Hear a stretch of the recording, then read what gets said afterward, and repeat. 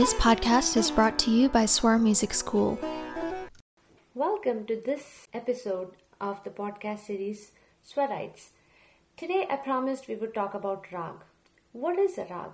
A rag is nothing but a melodic scale. It is a set of notes that have a certain way of ascending and descending. The ascent is called the aroha. The descent is called the avroha. Along with aroha and avroha, another key concept is called pakad. Pakad literally in Hindi means a hold.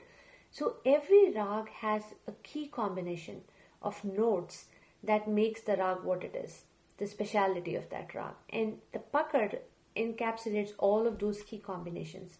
So three key concepts is aroh, the ascent, how the rag would go up, avroh, the descent, how the rag would come down in a scale, in an octave, and then pakad, the key combination of the notes.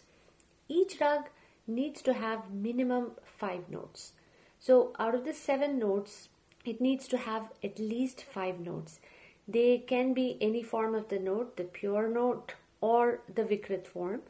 They can even have the same note 2 different forms. There are many rags as such.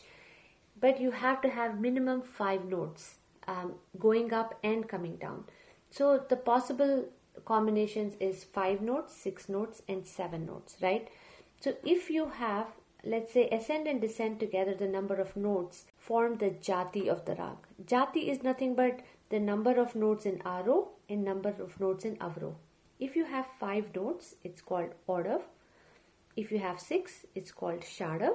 And if you have 7 notes, it's called sampurna. Sampurna in Hindi literally means complete.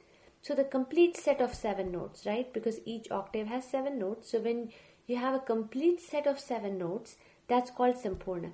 And jati has 2 parts to it. The first part refers to how many notes are there in aroh. The second part refers to how many notes in avroh. So let's say a rag like Bhupali, which has sa, re, ga, pa, dha, sa. It omits the notes ma and ni. So that basically has 5 notes going up. Coming down, again it has sa, dha, pa, ga, re, sa. Same 5 notes coming down. So the jati becomes odav, odav, which means it has 5 notes going up and 5 notes coming down. So that's the first attribute of any rag. How many notes do you have in the ascent and how many in the descent? There are 9 possible combinations. So you can have odav, odav, odav, shadav, odav, sampurna. Similarly, going through, you can have sampurna, sampurna. So 9 possible combinations in jati. The other key factor is each rag is classified under a thaat. A thaat is nothing but a virtual concept. It's a basic scale and it denotes what notes would be used in that rag. So it's more of a virtual concept for categorization. You have 10 key scales that we look at, 10 thaats. Each rag belongs to a thaat. So first jati, then a thaat. The third concept is vadi. Vadi is the most important note in the rag. It also has a second most important note. It's like a president and vice president, you know. You have a most important note and you have a second most important note in any rag.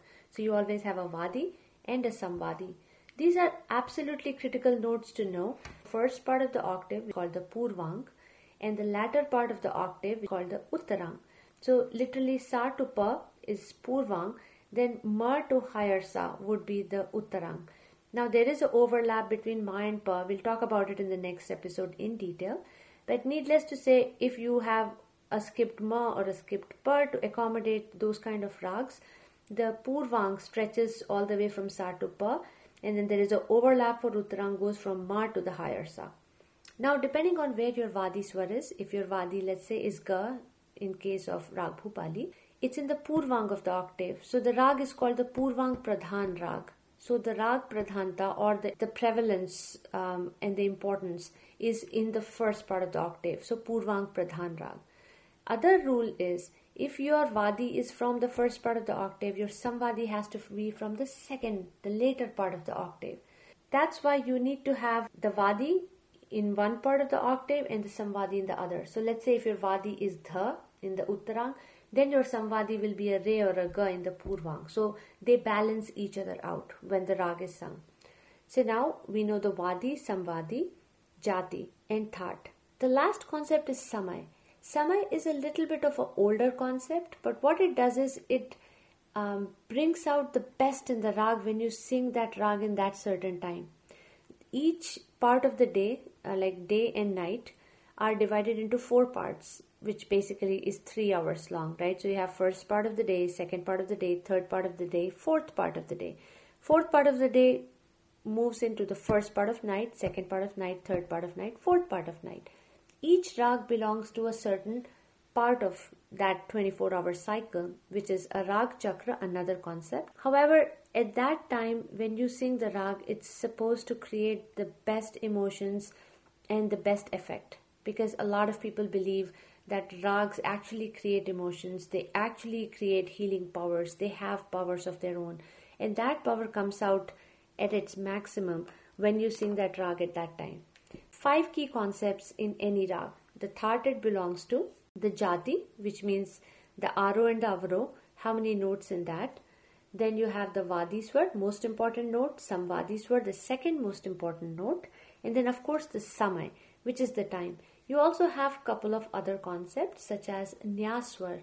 Nyas literally means rest. So you just cannot randomly stop the rag at any point. So when you have compositions or you have vistars, you can only stop at certain notes. So these are all part of the rules of each rag.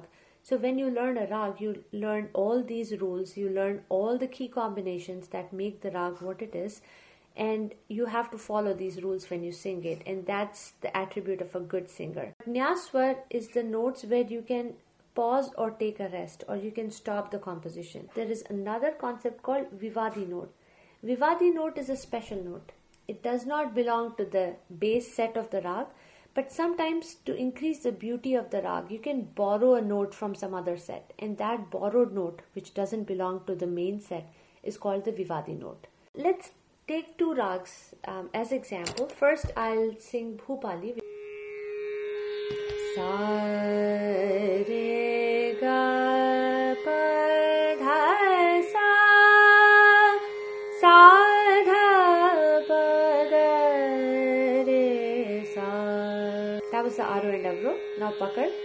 Ga re pa ga sa dha sa re ga. As very evident, ga is the vadi swar, also one of the nyas notes. The combination ga re pa ga, one key combination, right? The second key combination sa dha sa re ga. So again you're going and stressing on the ga, and the sa re ga re pa ga tha pa ga re ga. That's what makes Bhupali. So that's your aro, avro and pakad. Let's take another rag for example. I'll take Yaman, which essentially has all pure notes except ma. We take the tivra ma, or the sharp version of ma.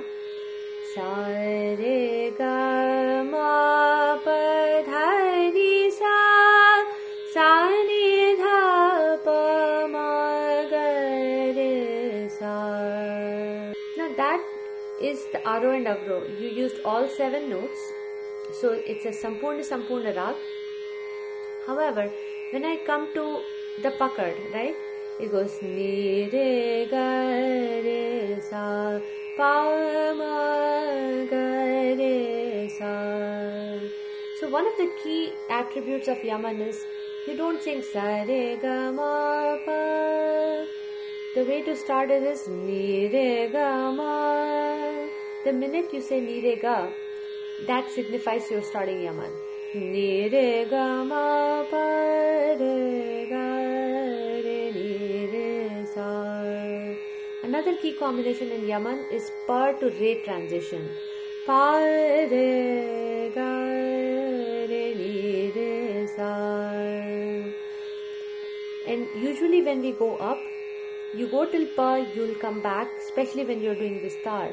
You'll go ni re ga ma pa re ga ma dha ni sa ni dha pa ma dha pa re ga re ni re ga re ni re sa.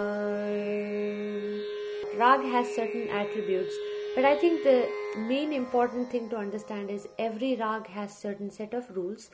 You have to take certain notes in a certain way, maybe roundabout, which is called the Vakraswar, maybe in certain combinations. And you have to follow all these rules while singing not only the compositions but also the improvisations that you do as alaps, tans, vistar. All of these have to fit within the framework of the rag, because each rag is a framework and you can improvise, but you have to stay within the framework.